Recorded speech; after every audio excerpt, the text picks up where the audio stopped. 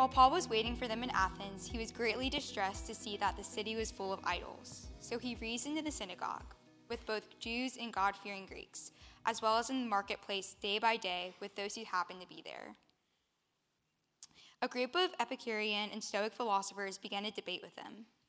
Some of them asked, "What is this babbler trying to say?" Others remarked, "He seems to be advocating foreign gods." They said this because Paul was preaching the good news about Jesus and the resurrection. Then they took him and brought him to a meeting at the Areopagus, where they said to him, "May we know what this new teaching is that you are presenting? You are bringing some strange ideas to our ears, and we would like to know what they mean." All the Athenians and the foreigners who lived there spent their time doing nothing but talking about and listening to the latest ideas.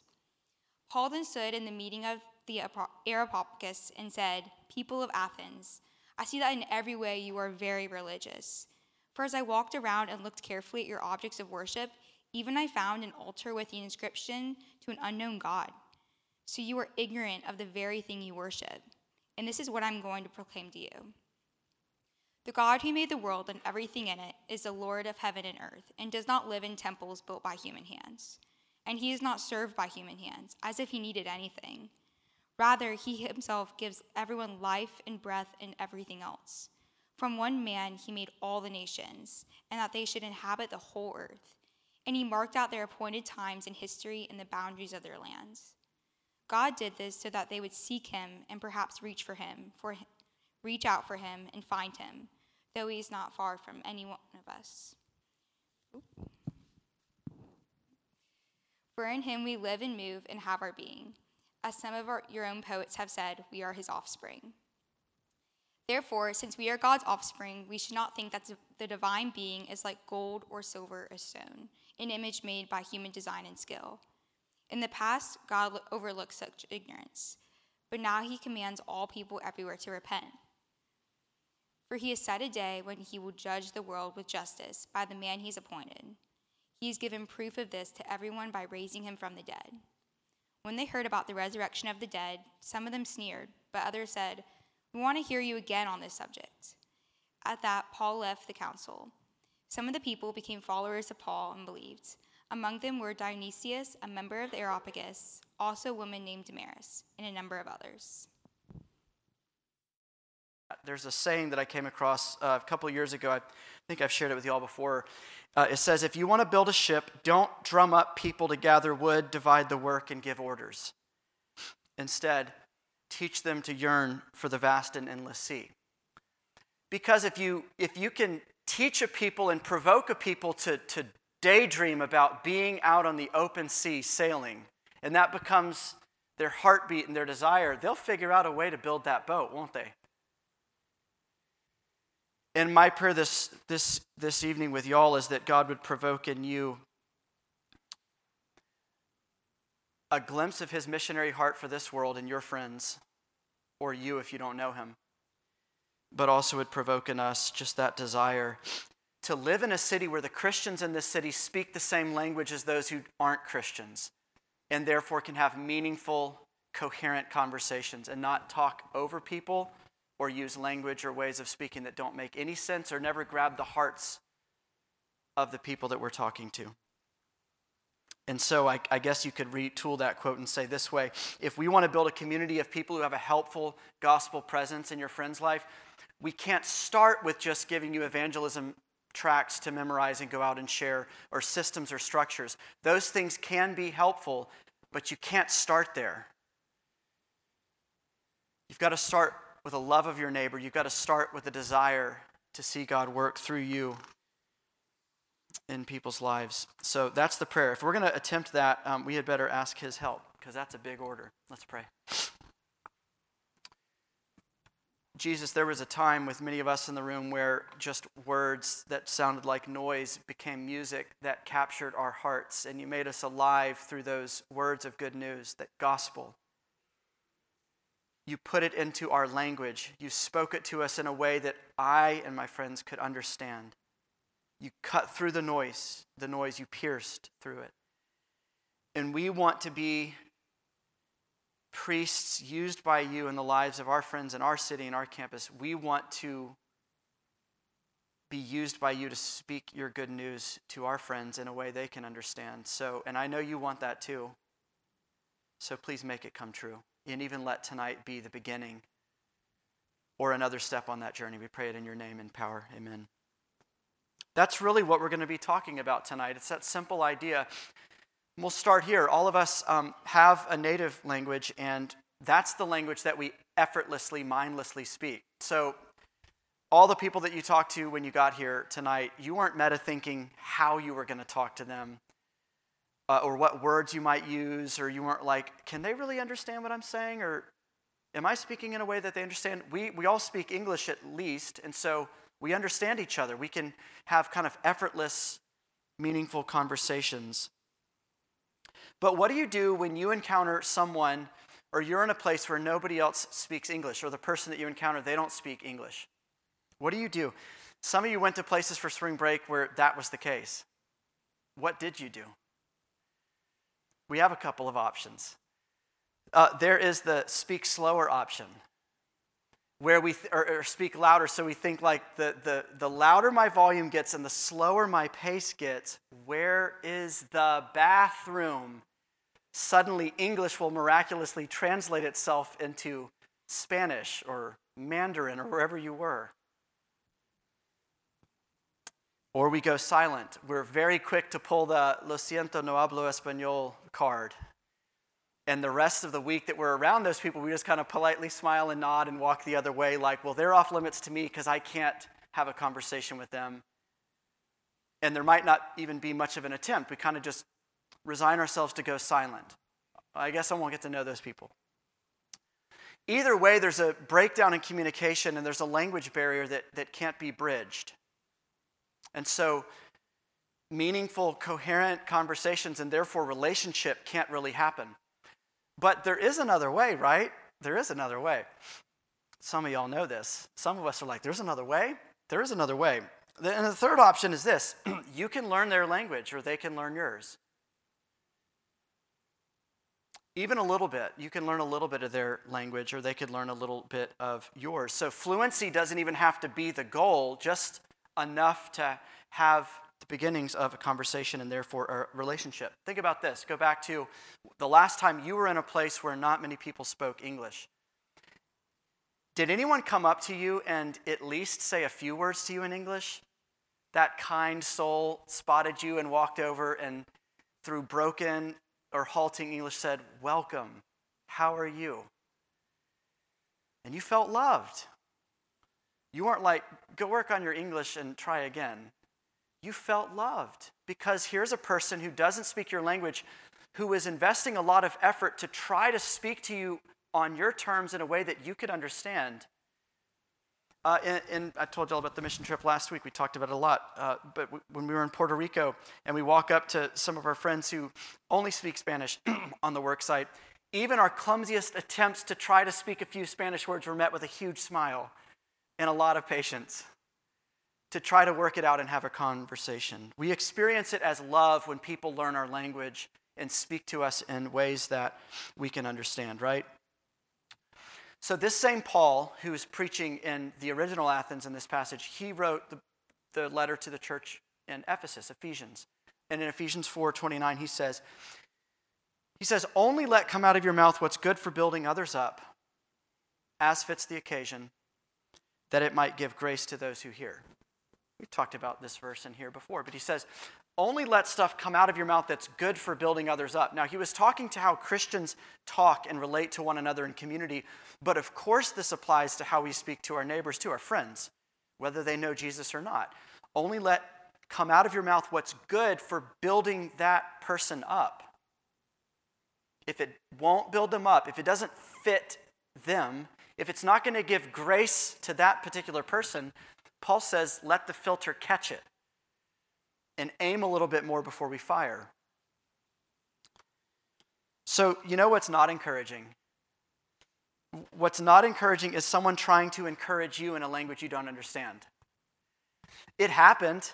So the second day we were in Puerto Rico, we went to the Spanish service, and during the liturgy and when things were like written down on the page, like the order of service, even if you have a little bit of Spanish background, you can pick up on what a lot of that is and read along. But when we got to the sermon and it was like Spanish a million miles a minute, I could barely like hear any gap between the words. I'm like, I'm lost.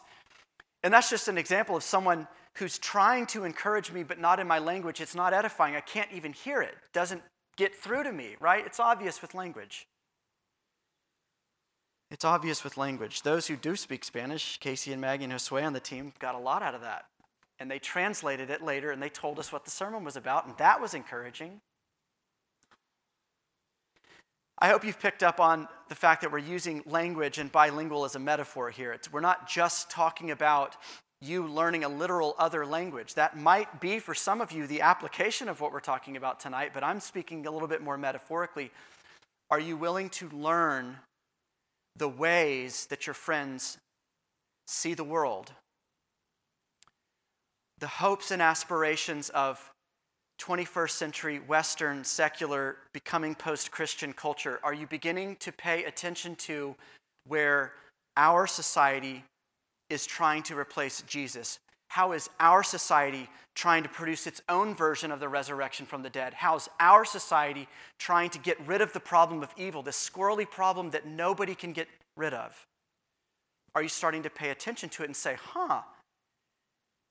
every culture, every generation is trying to replicate the original and find some alternate route to the same destination of life forever as it was meant to be? Are you beginning to pay attention to that so that you can speak in clear and coherent ways, kind of to have a gospel fluency or a cultural fluency? Or with friends who you would describe as like not that religious or not Christian or whatever, have you kind of gone the no hablo español route of like, well, we're not going to have a relationship because it's like we live on different planets? Or are you just talking to them louder and louder, saying the same thing they don't understand and slower, and it comes across as condescending or unnecessarily offensive? What's your response to those things? Some of you know what I'm talking about with the metaphor that we're trying to build. You've been in a church search around Athens. Maybe you're a freshman and this is the life you're living right now. Every week it's a different church. You've heard a ton of Sunday morning messages. Did you encounter any preachers or speakers who you felt like they came from another planet? I'm not getting any of this. Like, was this person born in like 1800? Like, none of this is making sense to me. Speaking English right over my head. Can't be encouraged. You can't grow from that. Can't understand the gospel in that way. It's possible that we speak to our friends in a similar way. We think we're being clear because the words are clear to us, but they're not hearing it as clear, hearing it as confusing or irrelevant. Or why would anyone care about that? How does that in any way map onto the cares that I have in my life? So, Paul is modeling for us that love learns the language and the culture of its neighbor. That's what love does. It doesn't clam up and go silent. It doesn't simply repeat the same thing louder and slower. It learns how to translate, in this case, the gospel, the good news of the resurrection in Jesus, that life is found in him and it's available in him. Deliverance from evil inside you and around you is available in him freely. Not by you showing off to God, but by you being impressed by Jesus. And we can learn that other language. We can pay attention to our campus, our culture, our friends, and learn more and more. Maybe not even perfect fluency. I don't want perfection to become the enemy of good in this little talk we're having right now, where you're like, man, Ben, you're pretty much saying like, go to seminary and learn how to just do cultural analysis and how to translate everything into this ever-changing culture. No, because remember what we said earlier. Even the smallest attempts, even the little efforts to learn the language of another person, to speak on their terms, is received with gladness on their end. It's perceived as what it is, love. And when people know that you love them, they tend to listen to you. And when people question whether you love them or whether you're for them, they tend to tune you out. People will listen to hard things. The gospel includes some hard things. It has some very clear implications that there is one way to true life. There is one way out of this predicament. There is one way to you becoming God's original intent for you, a new person. And it's in Jesus. So there's some hard stuff to say there, but when a person knows that you're for them, that you've listened to them, that you love them, that you've heard them, people have a tremendous capacity to hear hard things when they know someone loves them. And that's what's happening here too as well in Acts chapter 17. Paul is translating good news that Jesus had translated to Paul, who didn't think there was anything at all to this Jesus of Nazareth, this resurrected Messiah that he was going to kill his people and snuff out the movement. Paul had already encountered a Jesus who had translated the good news into words, quite drastic words Paul understood, and now here Paul is in another city doing that to them. This is bilingual Paul. Think about the significance of this. Here's an apostle of Jesus, and he's in a pre-Christian culture. We toss around the term post-Christian, not because it's like the Holy Spirit's not allowed to bring revival anymore, or he's not allowed to work or build his church. He's doing just fine in the Western world. So I don't mean a post-Christian in the sense of like God's not at work anymore, but I mean a culture and a society that doesn't see any value in God anymore, any plausibility in Jesus anymore. It's just kind of like, not interested. That's what I mean by the term. And here is Paul in a pre-Christian culture. None of these people had heard about Jesus. None of these people had a church background. 0 of them had a church background.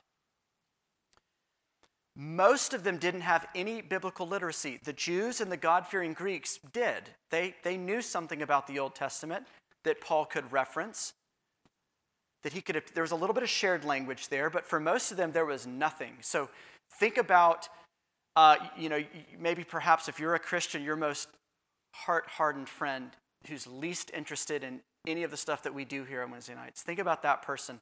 That's the audience that Paul is speaking to. Pre-Christian. There was nothing about them that gave them a leg up or made them a little bit more interested or curious about these things. And look what Paul does. When Paul goes around their town and he said he was grieved in his spirit, did he pack up and leave town and say, sorry, no hablo español? Did he just scream louder and louder? Was he kind of like the first century version of a tape preacher, turn the volume up until these people, maybe me screaming will get across what they haven't gotten yet?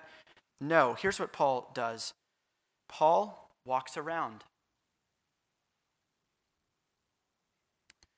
He walks the city streets. He talks to little shop owners. He sits down, gets a cup of coffee, as it were, and he just watches. And he takes it all in. And he listens, which presumes he was asking questions. And he hears people out. And he observes and he connects the dots.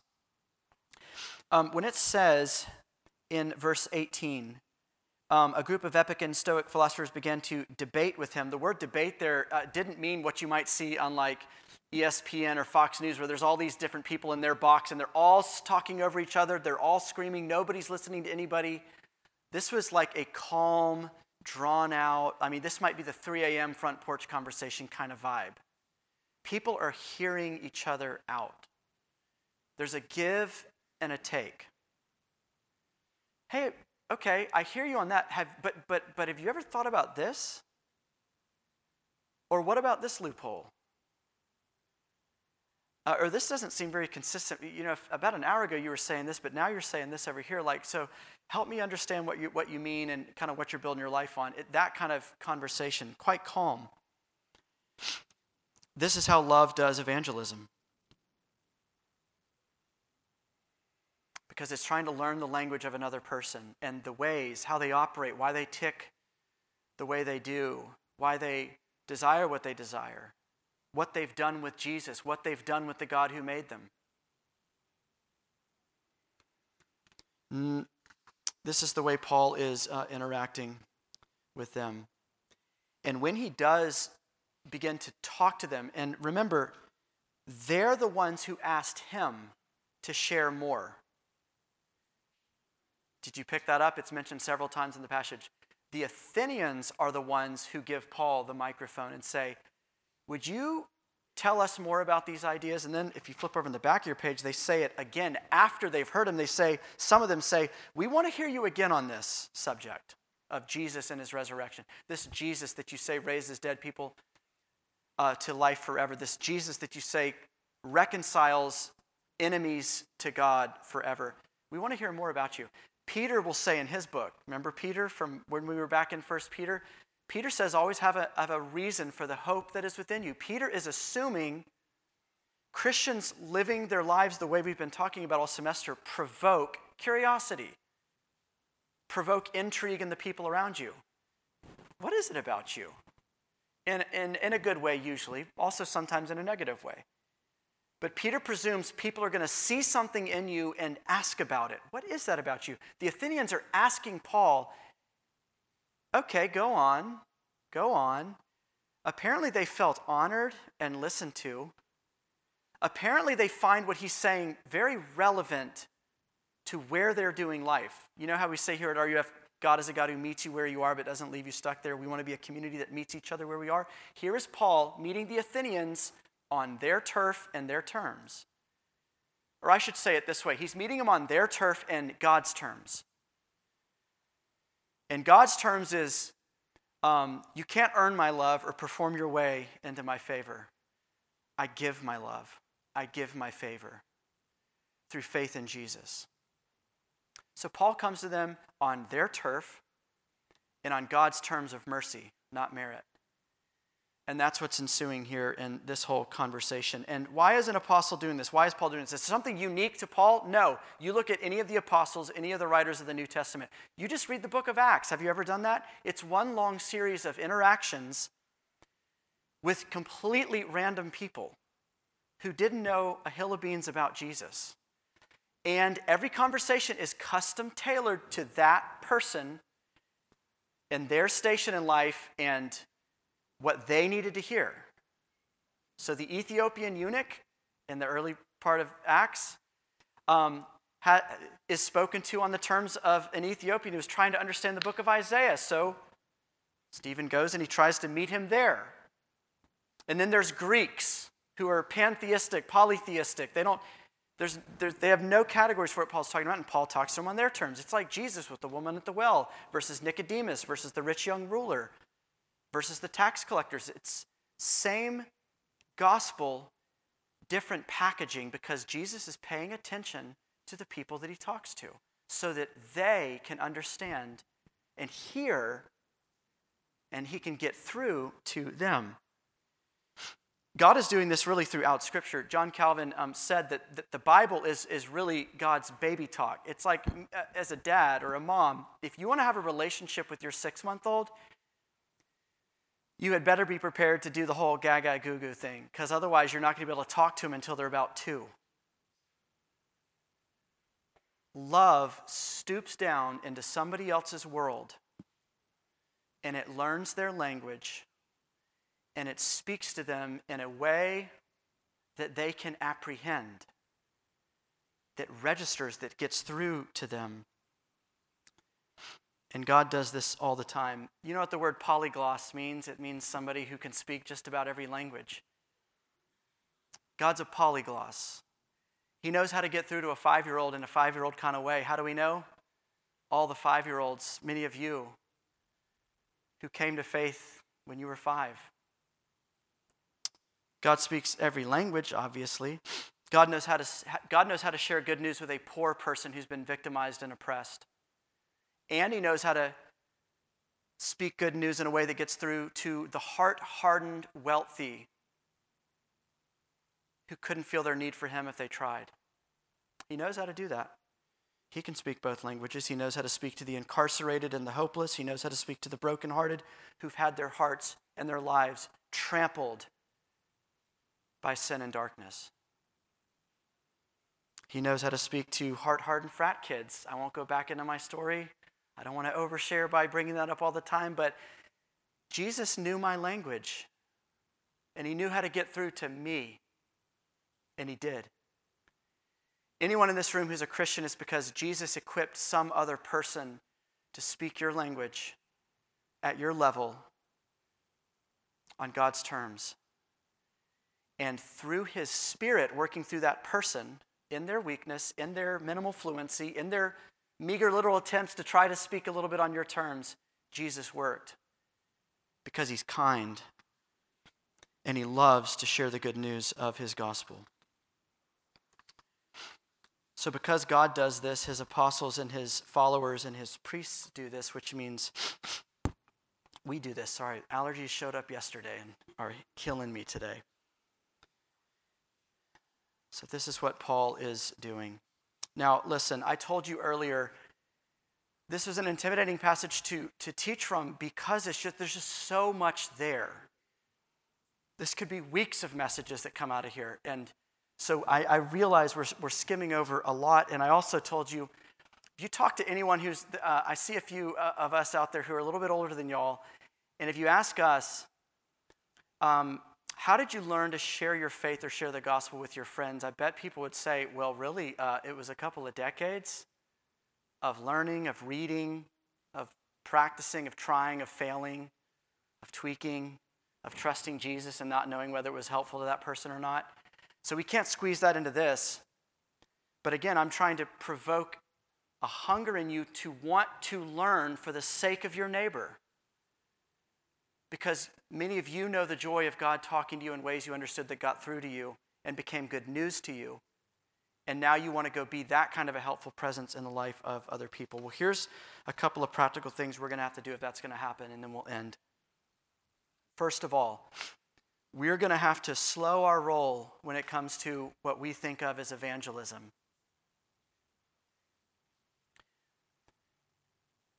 And we're going to have to challenge ourselves. If you have a task orientation, more of a goal orientation with, I just want to kind of like get this paragraph that I have memorized and dump it on this person so that we can try to get to a decision, I hope already you've been seeing probably not helpful, maybe not loving. I'm not saying it's inherently not loving. I'm saying maybe not. Did you listen? Do you know that person? Have you heard them? Can you aim your words? Or is this just scattershot? You have permission to slow down. This was not a one-and-done event, even with Paul, an apostle. It led to follow-up conversations. Some of them wanted nothing to do with what he said. What's this babbler saying?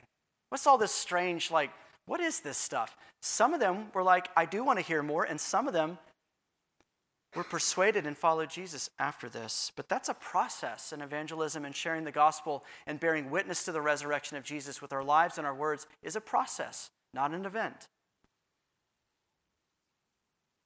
Another person is not simply a target to be unloaded on, but a unique person to be known and understood and graciously challenged, lovingly challenged to consider their life and their world and reality from a different perspective that holds water. We've already seen this in Paul, but Paul knew his Bible, Paul knew his culture, and so Paul was able to aim his words about Jesus at a very specific bullseye that seemed to get through, given their response. Missionaries will tell us this too. Missionaries in places that are a couple of decades ahead of America in, kind of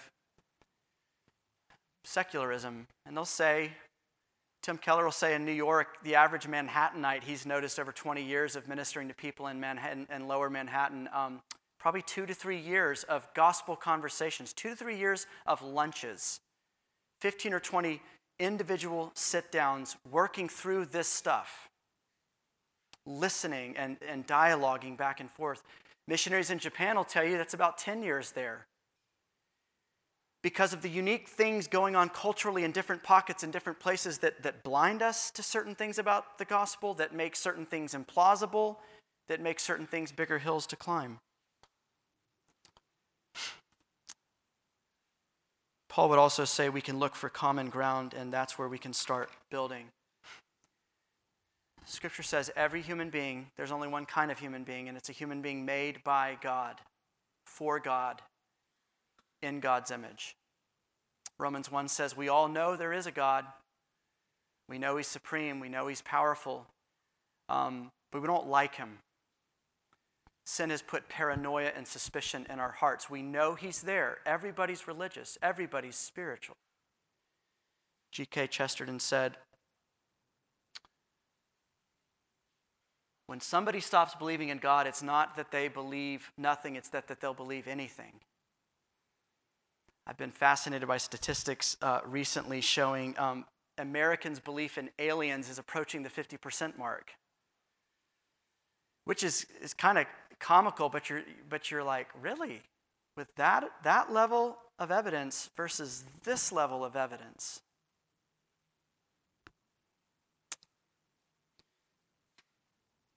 We look for common ground. Paul says, I see that you're very religious. I see that in every way you're spiritual. And Paul begins the conversation there where they have common ground, where they share that.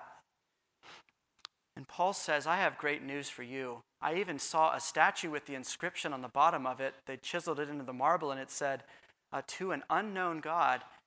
And Paul starts there. And he says, it's odd to build a statue to a God you don't even know. I got good news for you. This God you don't know, I do know. And Paul calmly begins to converse with them about a very real, very specific God that he knows, who has changed his life. And last, I would say, your very life is evidence of the resurrection of Jesus if you are in Jesus.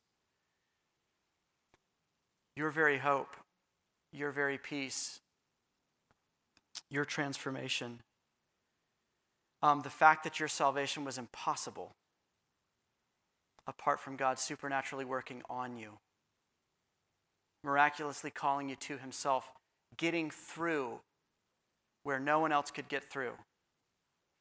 There's no explanation for why anyone's a Christian other than God sovereignly got through to them and opened their eyes and gave them a new heart. And if you are in Jesus and walking with him and growing with him, your very life is evidence. Your very story is powerful. And it's your story. So it holds credibility with your friends. I'll end where I started. Do you feel the desire, or could you pray tonight for more of a desire to learn your Bible, this gospel, your cultural moment, the lies that have captured your mind or your friends' minds so that you can be a helpful presence in their lives?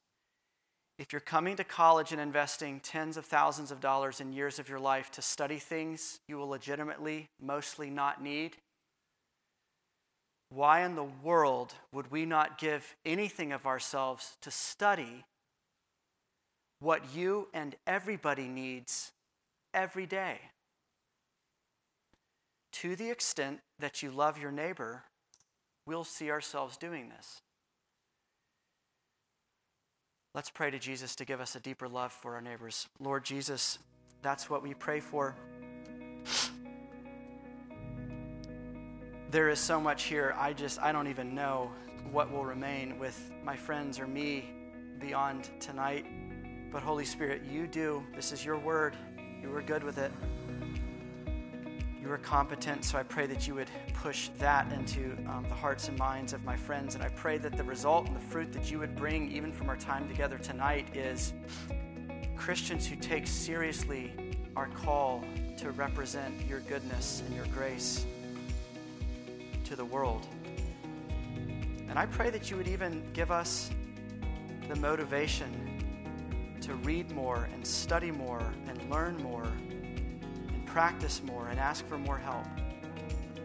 We want to be used by you the way you used others in our lives. We pray this in your name and power.